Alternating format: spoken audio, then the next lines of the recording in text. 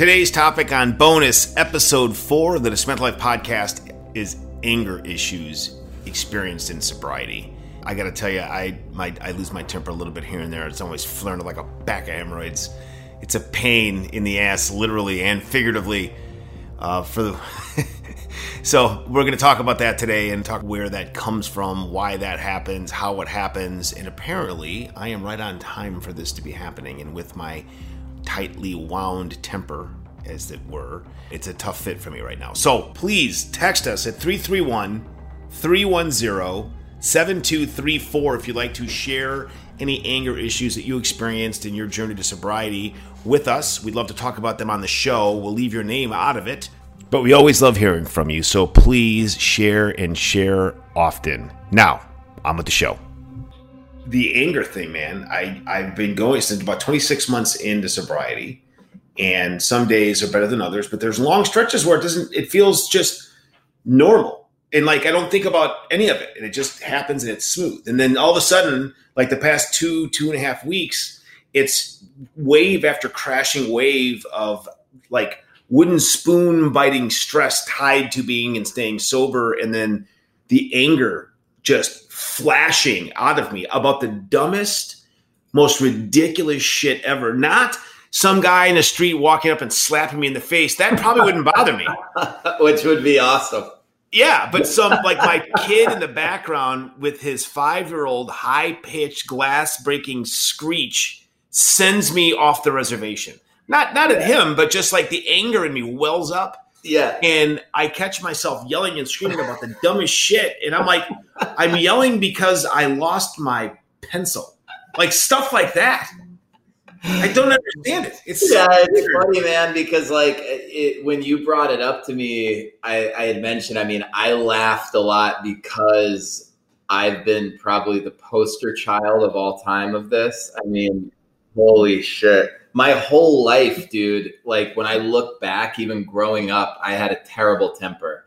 And like in sports, when I would strike out, dude, like the whole dugout would literally hide because they knew I was going to just fucking hack up the whole place and break my helmet and be like, motherfucker. Right? Yeah. So it kind of like makes sense that I would be some way that, somewhat this way. But what's weird is like, same as you, I'm a pretty, like chill, funny guy most of the time. And it's interesting, like I've owned businesses. I've been a poker player before. I've done all these things where like I've lost money or had like huge, in fact, I've been an alcoholic where I've landed in jail and probably, it kind of handled being in jail almost more like, no big deal. Or like losing like 10 grand to like, no big deal, more than like, sometimes my headset not working for me. I'll lose my freaking mind, right?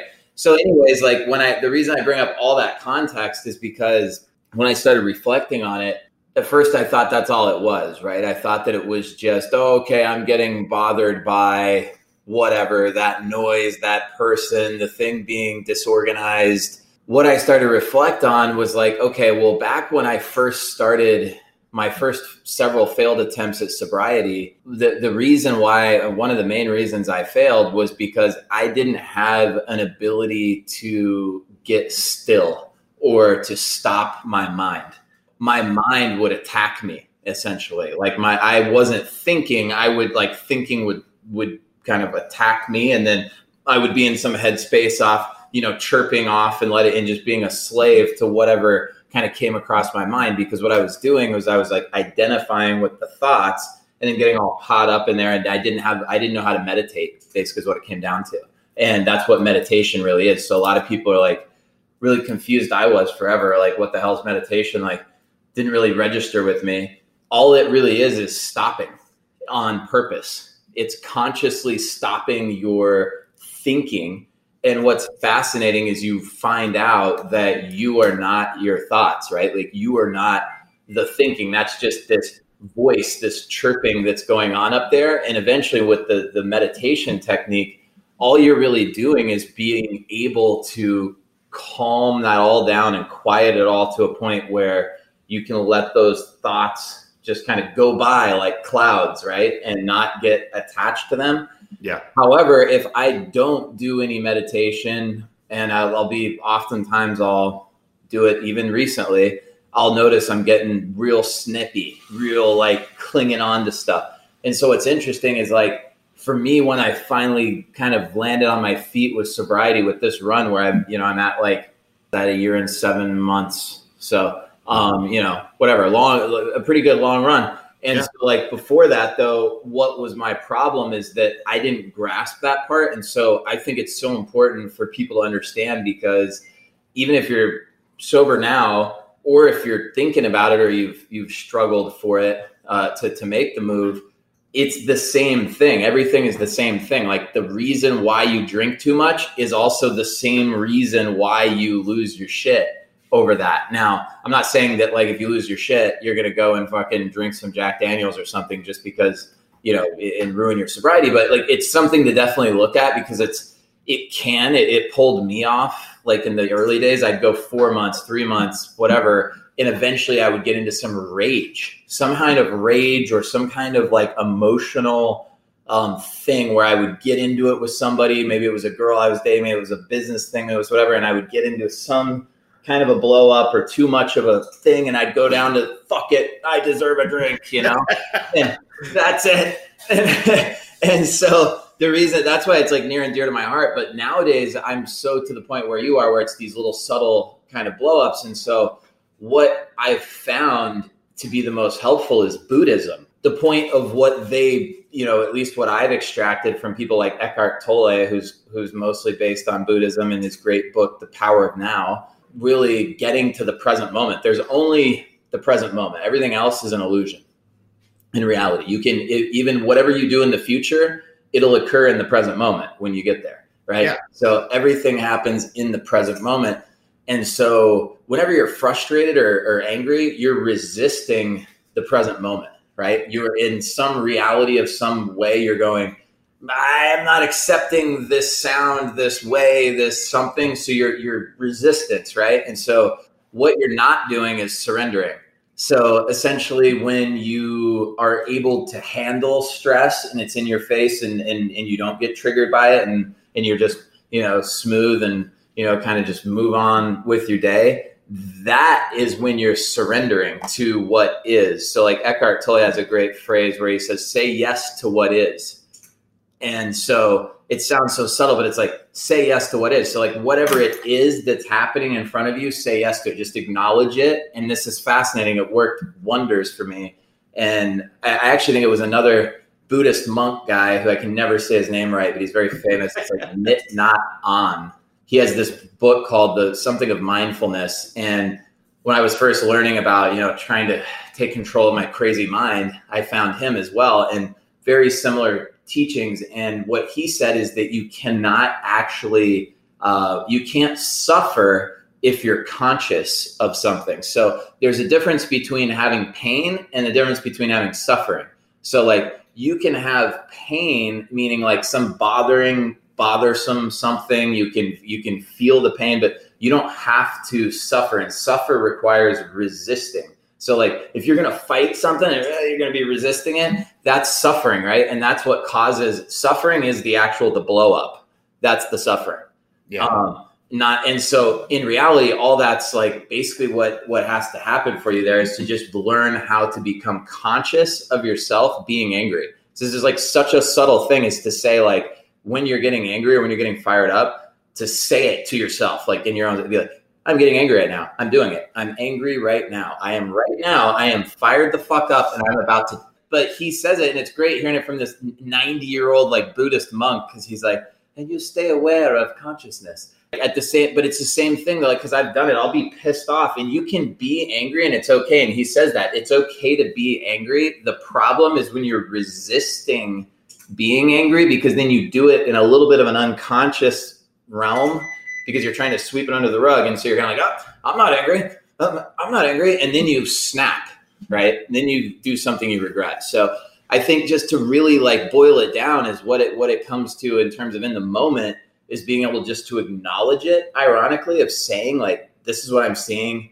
this is what I'm feeling. And somehow being aware that you're just aware of it makes it go away almost instantly. Learning how to meditate, dude, is like the best investment I've ever made in my life. And it was like the smallest investment. I get it. And I agree with you. I think for me, very similar. I have a few things working against me. I've always had a bad temper. I'm Italian. And then the addiction layer too, just really, really condenses that into a tight little a burstable bottle of fun. Yeah. Is the way I like to describe it. And so for me, I've realized, and there's a couple of things. So I used to have and still have real bad sciatica. But one of the things that I read a book that told me how to figure out what the cause of the pain is. A lot of times it's stress related or it gets triggered by stress. And what I've realized is sometimes I don't even know what's stressing me out or pissing me off. It just it's like unfinished business kind of beneath the surface almost, where like a duck on the water and their legs are, they're paddling and all the duck looks fine, but it's just this buildup of pressure in me underneath kind of the surface that gets built up. So this book, I would try to figure out what was bothering me and then outwardly express it, just like you said, but I would outwardly say, I'm mad about this. This makes me, whatever it would be. And it would release the pressure. It wouldn't make the pain completely go away, but it would make it manageable. So what I've realized with my anger issues, the pressure of the show, the pressure of organizing the show, and all the moving parts that we have to deal with day in and day out, plus our day jobs, which are primary and our focus point, of course. And then there's family and kids and all that stuff. And then what happens if anything is out of line a little bit for me, it sends me into a rage until I can get things organized. Not OCD crazy, all the soup cans have to be facing the same way kind of bullshit. I get it, dude. I'm the same, man. I'm a madman. I mean... And so what would happen is I would be little tiny things would trigger me off or manifest in this outward flashes of anger. But what's really happening is inside me, there's unfinished or unresolved issues. And the issues are small. Like this particular issue, once I figured it out, one, I was biting the spoon a little harder because going to the show and being in my face all day, every day with lots of things around addiction where, yes, you're always recovering. But one of the things about recovery is you learn that you don't have to live in it right here in your face all day. Right.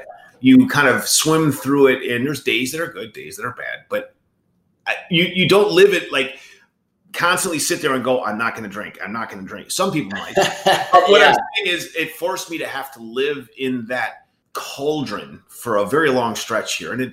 So that was part of it. And then the other side of it that I've realized is it's a normal course of events at about 26, 27 months in, 28 months in, where things are changing so much that you're naturally feeling imbalanced because your new balance is sobriety and your new life.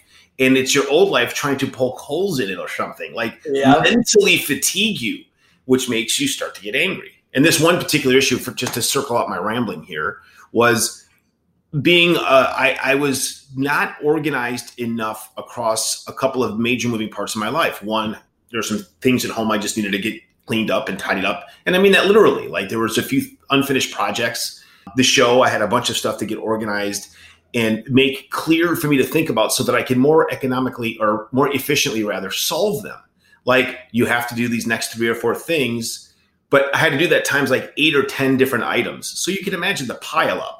So I have a list over here. I can totally sympathize with that. I mean, I literally think that I'm sure I contributed a lot of my divorce was mostly because of my entrepreneurship more than my alcoholism, to be frank. Right.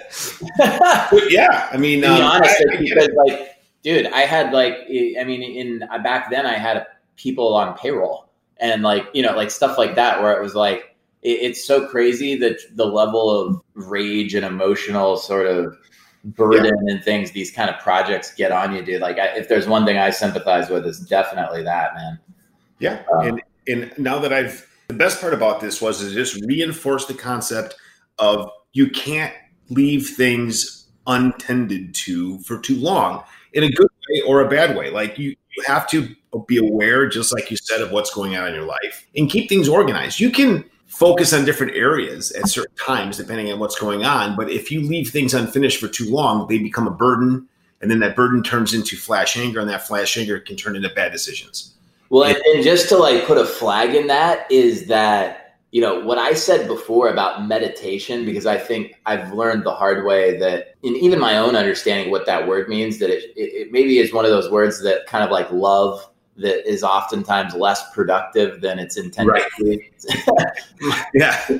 More confusing maybe than others. There's so many associations with it, right? So like meditation is so basic, dude. Like people complicate the shit out of it, and all it is, and I'll send you this little clip from this guy Osho, which you've heard of it. It's literally the best explanation of it, but all it literally is it's consciously deciding to stop everything, to go within, just like Christians might call prayer, or others might call, visualization. Others may call, sitting with themselves, but literally making a daily practice of, and even if it's 5 minutes, like 10 minutes, like whatever it is, where you go and you sit in a place and you turn everything off, you get it away from you. You don't let anyone come in and talk to you. And you sit there, and the only thing that I do is I actually, and I got this from Osho. I had no idea what meditating was. People were slapping me in the face with it for 12 years. And I was like, am I meditating?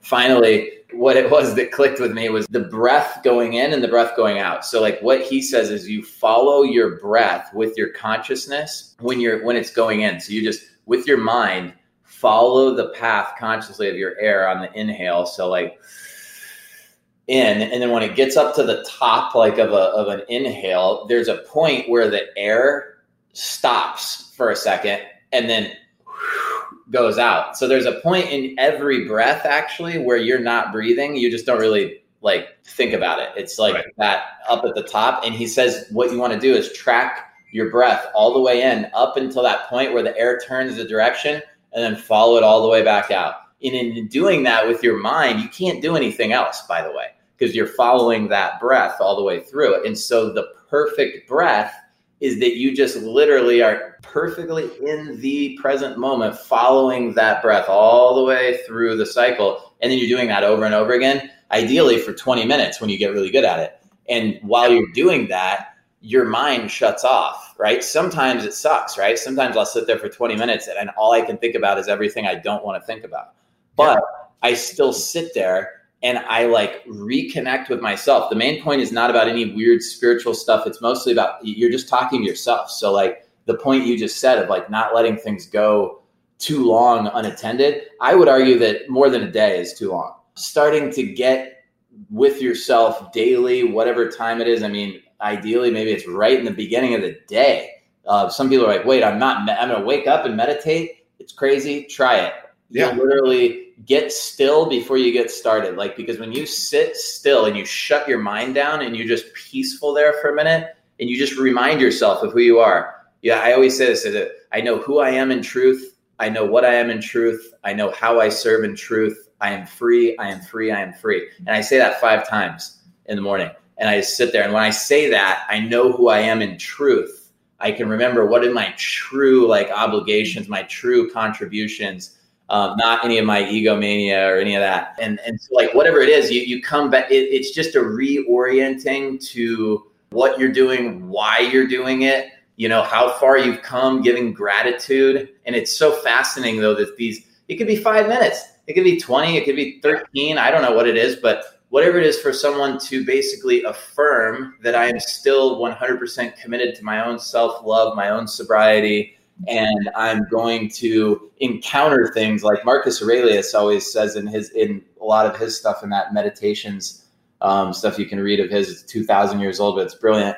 Is he reminds himself in the day every morning. Obviously, he's long gone at this point, but he would remind himself every day that he was going to encounter very frustrating things, very terrible things, and that he must remain in grace in the face of this. So I think that's another thing to add to your meditation, is to be like, look, you're going to encounter stuff that's going to make you want to fucking kill a dove.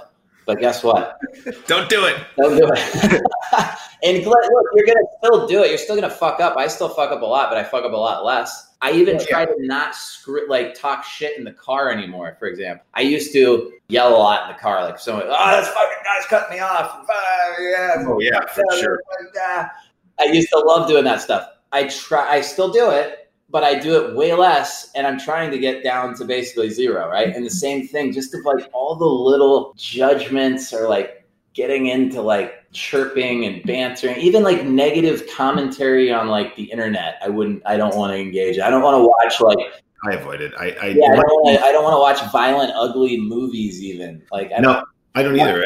Like that. I'm see the one thing that I've realized, and I don't know if this is true for all recovering addicts or not, I can't wing it anymore. Like I think what got me in the trouble in my life is winging it and letting it just kind of happen. I need to, now you can't always accomplish 100% of what you want to accomplish every day. That's anyone that says they can's lying. I mean, sure. you can't do it. But what I can do is organize my day or days in a way so that if I don't accomplish the 3 tasks, I only accomplish 2, I can move the 3rd task that's unfinished to tomorrow or whenever is appropriate.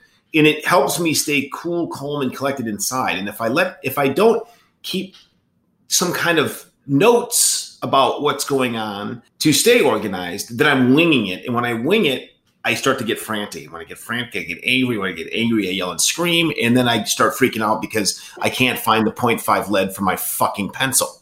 Yeah. And then which happened. I say that because I'm looking at, you can see me because we're looking on camera. The listeners can't, but I'm holding up this. I use this little blue engineering pencil. I don't know is that what you call these pencils? Like the one you put the lead into? I used to call it mechanical, but yeah, okay, yeah, mechanical pencils. That's probably accurate. That's, in fact, it's not an engineering, it's the mechanical pencil. So I like them because they've got a little bit more weight. You put the lead in there, right? Whatever the reason is. But I couldn't find my refillable cartridge and I was out of lead and I was mid-note.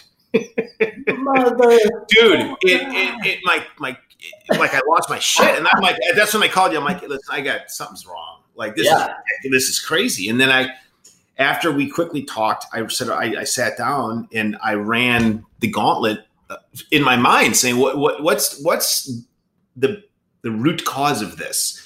And I'm like, okay, so what am I doing differently that I was doing so well at before? And it was, I was leaving things unfinished and I wasn't following my own personal notes, if you will, about working a routine in a positive way and all of that stuff. And I was walking and boxing and staying exercised and staying on that path. But what I wasn't staying on was the path of being kind of organized in my routines. Now, I'm not saying stringently, like I said before, all the soup can labels facing the same direction in the cabinet. But maybe, right? Maybe. Yeah. If that's what you need, then that's what you need. Of course. But what I'm saying is I just overlooked some core fundamental things, and it manifested itself into this anger thing along with, and the one thing that I thought too is old me is trying to disrupt the new me because there was an imbalance in there, and that weakness, because I know myself so well, would have tripped me before into drinking, partying, or smoking. And thankfully it didn't. And so that's what this segment's about. Yeah, so that's the good news, right? That's the great news. Even though it wasn't a lot of fun and maybe you were like having some friction. So like there's a couple of points there. Like one is that's very key is that you're not always going to feel good. Okay. Right. And that's the biggest one. Yeah. And one of the biggest misnomers in modern society is that because happiness is way oversold right now, right? Everyone, happy. What are you happy? Happy. It's like love, right? Like nobody knows what happy means. Nobody knows what the fuck that is. Like now we're chasing happiness. Then if they feel something they think is not happy for 5 seconds, it's a failure. And then they go drink to feel, it's like, yeah, no, I just wanted to put an asterisk on that is that, hey, part of being a human being is that you're not going to feel fucking good all the time. Got news for you. And if you're going to have success in your life, you're surely not going to feel good all the time because you're going to have to do a lot of things that just aren't really that much fun if you're going to have an exceptional reality. But the anger part, and I learned this, back when I was working a lot with ayahuasca, I never could get to the reason why I was so freaking angry about certain things.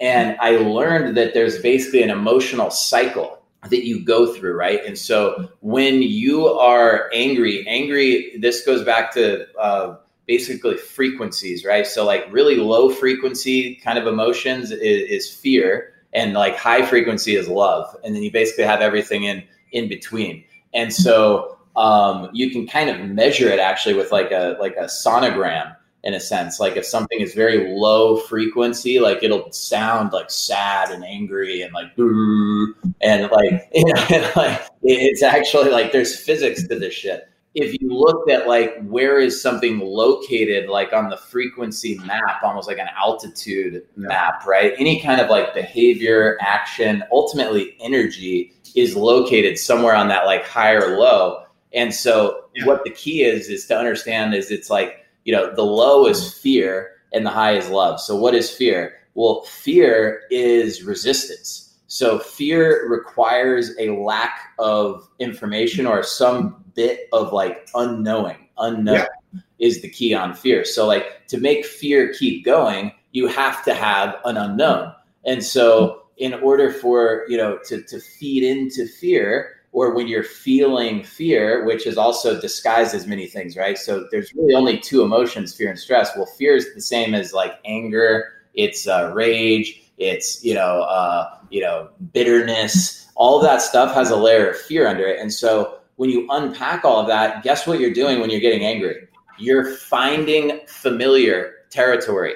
Why? Because you're in unknown territory, because you haven't structured your shit, right? Like stuff's starting to float around. You're starting to lose a little bit of north, going, oh, fuck, I got a bunch of stuff going on. Oh, wait a minute. I made a commitment. I made an agreement to myself. I was going to do, all this great work for the Dismantled Life podcast. And I'm this new man, Anthony Capizzoli, and I'm sober. Right. And now all of a sudden chaos, because you're seeing that maybe I'm not going to fulfill that thing that I said, and fear starts to raise up. Well, guess what? The easiest fucking way to find your feet on the ground is when things are chaotic emotionally, as opposed to being vulnerable and letting it kind of feel out. Anger. Anger is the lowest stakes ground finding emotion. It is in any other emotion. If you're in any of emotion that you're feeling, you go to anger right to the ground. It'll kill all the others. It's a neutralizer. It will end the show. The circus is over, everything. That's why when you see a lot of people in kind of like crazy scenarios, they'll fucking just shoot somebody. They'll just instead of feeling really like awkward, like you'll see crazy people, instead of feeling a new feeling, they'll fucking do something out of anger, because that brings you back to, even though it's crazy and it's painful, it's familiar. And so that's what happens, right? And so like, let yourself feel the feeling a little bit longer. This is what I'm saying, is like, it's a really subtle piece of advice, is that like, when you're feeling whatever the feeling is, that's kind of right before you go, fuck, like let it go just a little bit longer, and try to and avoid identifying with it. And it's like, eventually your chest plate will kind of like open up, your heart will open up a little, and you'll go, oh, holy shit, I just felt the feeling.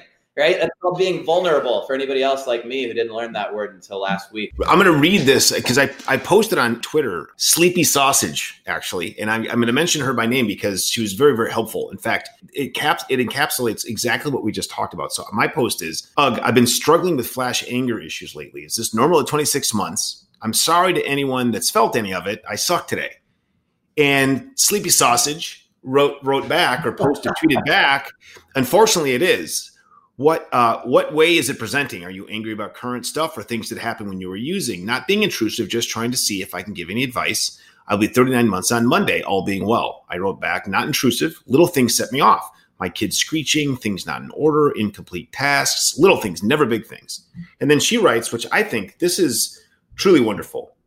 We are all different. My experience is that life was so disorganized and chaotic when I was using that I now cannot stand disorder or changes that I haven't mentally pre-approved. Noise, erratic behavior of others, etc. I don't know if this makes any sense. I'm going to continue just two more quick tweets. I think it really helps. And I wrote back, this helps a lot. Thank you. This describes my addicted life versus my sober life perfectly. I appreciate the help. And then finally, she writes in a loving way, and this is so great of Sleepy Sausage. And I say this because people don't realize how helpful it is to be part of a community on Twitter or on Facebook or whatever it is, just to reach out and express yourself and ask for help. And this wonderful tweet back came. And these little subtleties too. I think people always think it needs to be that's this really far off thing. Sometimes it's just this little subtle way of like thinking about it differently. Yeah. And she writes back, it's difficult to compartmentalize the two and separate. I expect everyone to have grown the way I have in recovery, but I forget that the rest of the people in my life aren't in recovery and probably didn't need to change the way I did. I was told to recognize emotional growth in me. Like, how perfectly stated is that? And this really was just a tweet, and she came in and tweeted back to help me. She doesn't know who the hell I am besides from my Twitter posts and to my Twitter feed. And so to Sleepy Sausage out there, I do want to say thank you very much for being so helpful, because it spurred this episode of the Dismantle Life podcast, which I think is really important for anyone going through what we've all gone through. And then it helped me reach out to my co-host Tyson here, who I lean on quite a bit, and we lean on each other to kind of get through these situations together. And he and I had talked about this, but we decided to make this conversation in and of itself its own episode, which I'm grateful for. And thanks to the Twitter community out there, because there's so many wonderful people that are very helpful and are supportive in their tweets, basically sharing their feelings, their emotions, where they're at today, and most importantly, being supportive of others kind of going through this stuff. And this is not a broadcast to support or do some bullshit about, Twitter this or Twitter that or follow me. I'm just saying that I don't think that none of this could be possible if it wasn't for the support of the communities out there that help other addicts. And that's the main thing. So thanks again, Sleepy Sausage. I really appreciate the help. And one thing, and that's great, because I always am fascinated and always attempt to remember too, that, one phrase, one thing here or there can just be all the difference in helping somebody through something as well. So like, if you're out there and you have a piece of advice for somebody, anybody listen to this, don't think that your comment can't, really help somebody. And so, one thing I was thinking about too, when you shared with me the other day, I was reflecting on it, and I was like, you know what it is, right? Because when you get sober finally, if you're like me, and I know Anthony's story as well, is like, you drug yourself across rock bottom for a long period. I did. I really did. So it's not like you just tried once. And, hey, what do you know? I'm sober, right? So like, no. I imagine this guy kind of trying to push a ball up the hill, and like Sisyphus, he kind of gets up there a little bit, and then it rolls back over and smashes him. And then back when he mends his legs and gets the guts to do it again, he starts. Here we go again.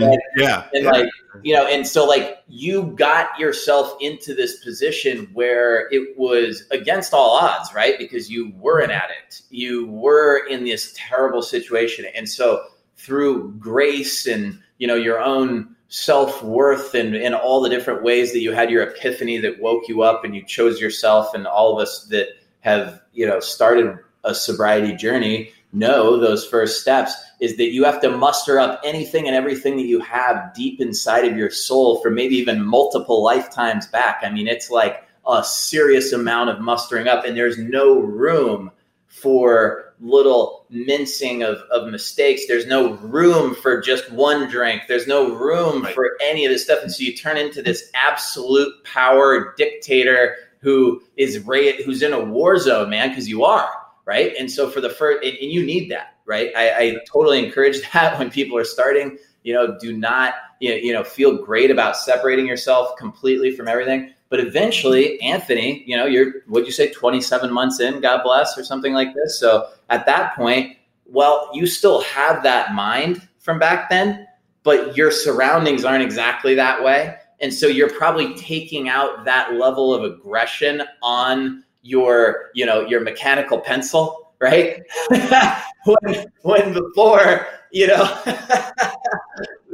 that level of shit was needed, right? To get that fucking ball up the hill, finally, to like get over those sobriety humps, and you weren't able to accept even a millimeter of compromise. You weren't able to allow one little, drink or smoke or this. You had to go on absolute fucking dictator mode in the Anthony Capozzoli kingdom, right? And so I think that a lot of it is that after you've been doing that for a year or two, because it's happened to me too, when I go hang out with other regular people after I'd been kind of on the sober sabbatical, like, I fucking come back and hang out with normal people, and I'm like some weird fucking Rambo guy who like doesn't eat things that others eat, and I don't drink, and I don't do this, and I don't go there, and I'm like, I got all these rules. And so like I could totally imagine, I don't have children or really anybody I have to like sort of integrate with. I would be probably, I would appear to be a complete madman to them. But just remember that force that you mustered and did everything to get to where you are. In business, there's a great saying of what got you here won't get you there. Once you get over a certain growth place, right? And so it's like, you're probably just applying a lot of your early stage, like Street Fighter tactics that you need to get from 0 days sober to, 30 and 60 and 90 and however many. And now maybe it's just, adding a bit of a refinement to a few of those things and being like, okay. And that's just consciousness, right? And that's why I think the meditation is key at the level of being able to like check in with yourself daily to kind of breathe through it, plan for stress, plan for triggers, plan for people who are on a different trajectory to cross your path. But, you're still going to have those problems and you're still going to blow up and you're still going to do it again. You will. At some point, you're going to do it again. And the secret is you just have to be able to forgive yourself. Because my problem was I would get really fucking angry, and then I would get even more angry at myself about the fact that I had gotten angry at someone else, And so make sure you're able to kind of let it go too. So I think, just to wrap it up here for this episode, which I think this has been really helpful, and I hope it was helpful for the listeners, but my flash anger, and it, for me, just to sum it up, was I was getting angry, flash anger. And by that, I mean, it was about nothing substantial. It was about no lead for the mechanical pencil. It was about like a gum wrapper on the floor in the garage. Stupid shit. My flash anger came from an imbalance caused by my winging it instead of being organized with my life, which I desperately need, because being an addict, I can't just fucking wing it. That's what got me here in the first place. And I need to, and that imbalance. Process, right? Like keeping the daily process and practice, the winging it is. It's dangerous. Oh, it is. It is. Because what is winging it? Let's define what winging it is. Winging it is the unknown. It's flying by the seat of your pants. What is the unknown? Right. Fear. The unknown is fear. There's no ifs, and, or buts. If there's unknown, there is fear. If your fear goes up, your likelihood of falling off the wagon or doing any kind of bad shit. Yeah, absolutely. Always. And for me, the Italian temper thing, and I'm Italian, so I can say this, and coming from the bloodline that I do as an Italian in my family, it's a son of a bitch, man. A long bloodline of tempers. A long bloodline of tempers. Like, what'd you say? Son of a bitch. Did you say pass the fucking bread? Like, then just fucking say it. And forget about it. The wedding's a disaster. We're brawling in the fucking middle of the dance floor. But I'm kidding, of course. I'm saying. I get it, dude. I'm not even Italian, and I grew up with all that kind of stuff. I mean, like my grandfather, when he would call us. We would come into he'd call us out in the backyard. They'd come in to eat or whatever. And if he had to call us a second time, he would smack us in the back. He'd wait inside the doorway, right, when we would come in finally, and we didn't know where he was, and he would just belt us in the back of the head, and we would land on our faces in the carpet and go, "Oh, okay, I guess it's time." Yeah, no doubt. There was no second calling to dinner. It was celebrating of like temper too, though, right? Like I think that's the hilarious part about the Italians or like biofilies, like. People used to brag about how mad they got, right? Oh, you should have seen what I did. I got all fired up. No doubt. Yeah. That guy. Yeah. And I've come a long way to avoid or stay part of that process. And, just as a final wrap, I appreciate the conversation, Tyson. It was very helpful. And again, Sleepy Sausage, thank you so much for your help. Reach out and find help. You can find it in surprising places. If you genuinely are looking for help, there's good out there. I mean, people will help you. They don't need to know who you are, and it doesn't have to be glorious, but they'll help. And that's what we're here for too. So that's the end of this show. Have a good day, everybody. Thank you for listening to the Dismantled Life Podcast, bonus episode 4, Anger and Sobriety. Hey, check us out at dismantled.life. Text us directly at 331-310-7234. Share any anger issues that you experienced on your journey to sobriety. We would love to hear from you. And a very special thanks to @Sleepy Sausage on Twitter. You're the best, you're a lifesaver, and I appreciate the help.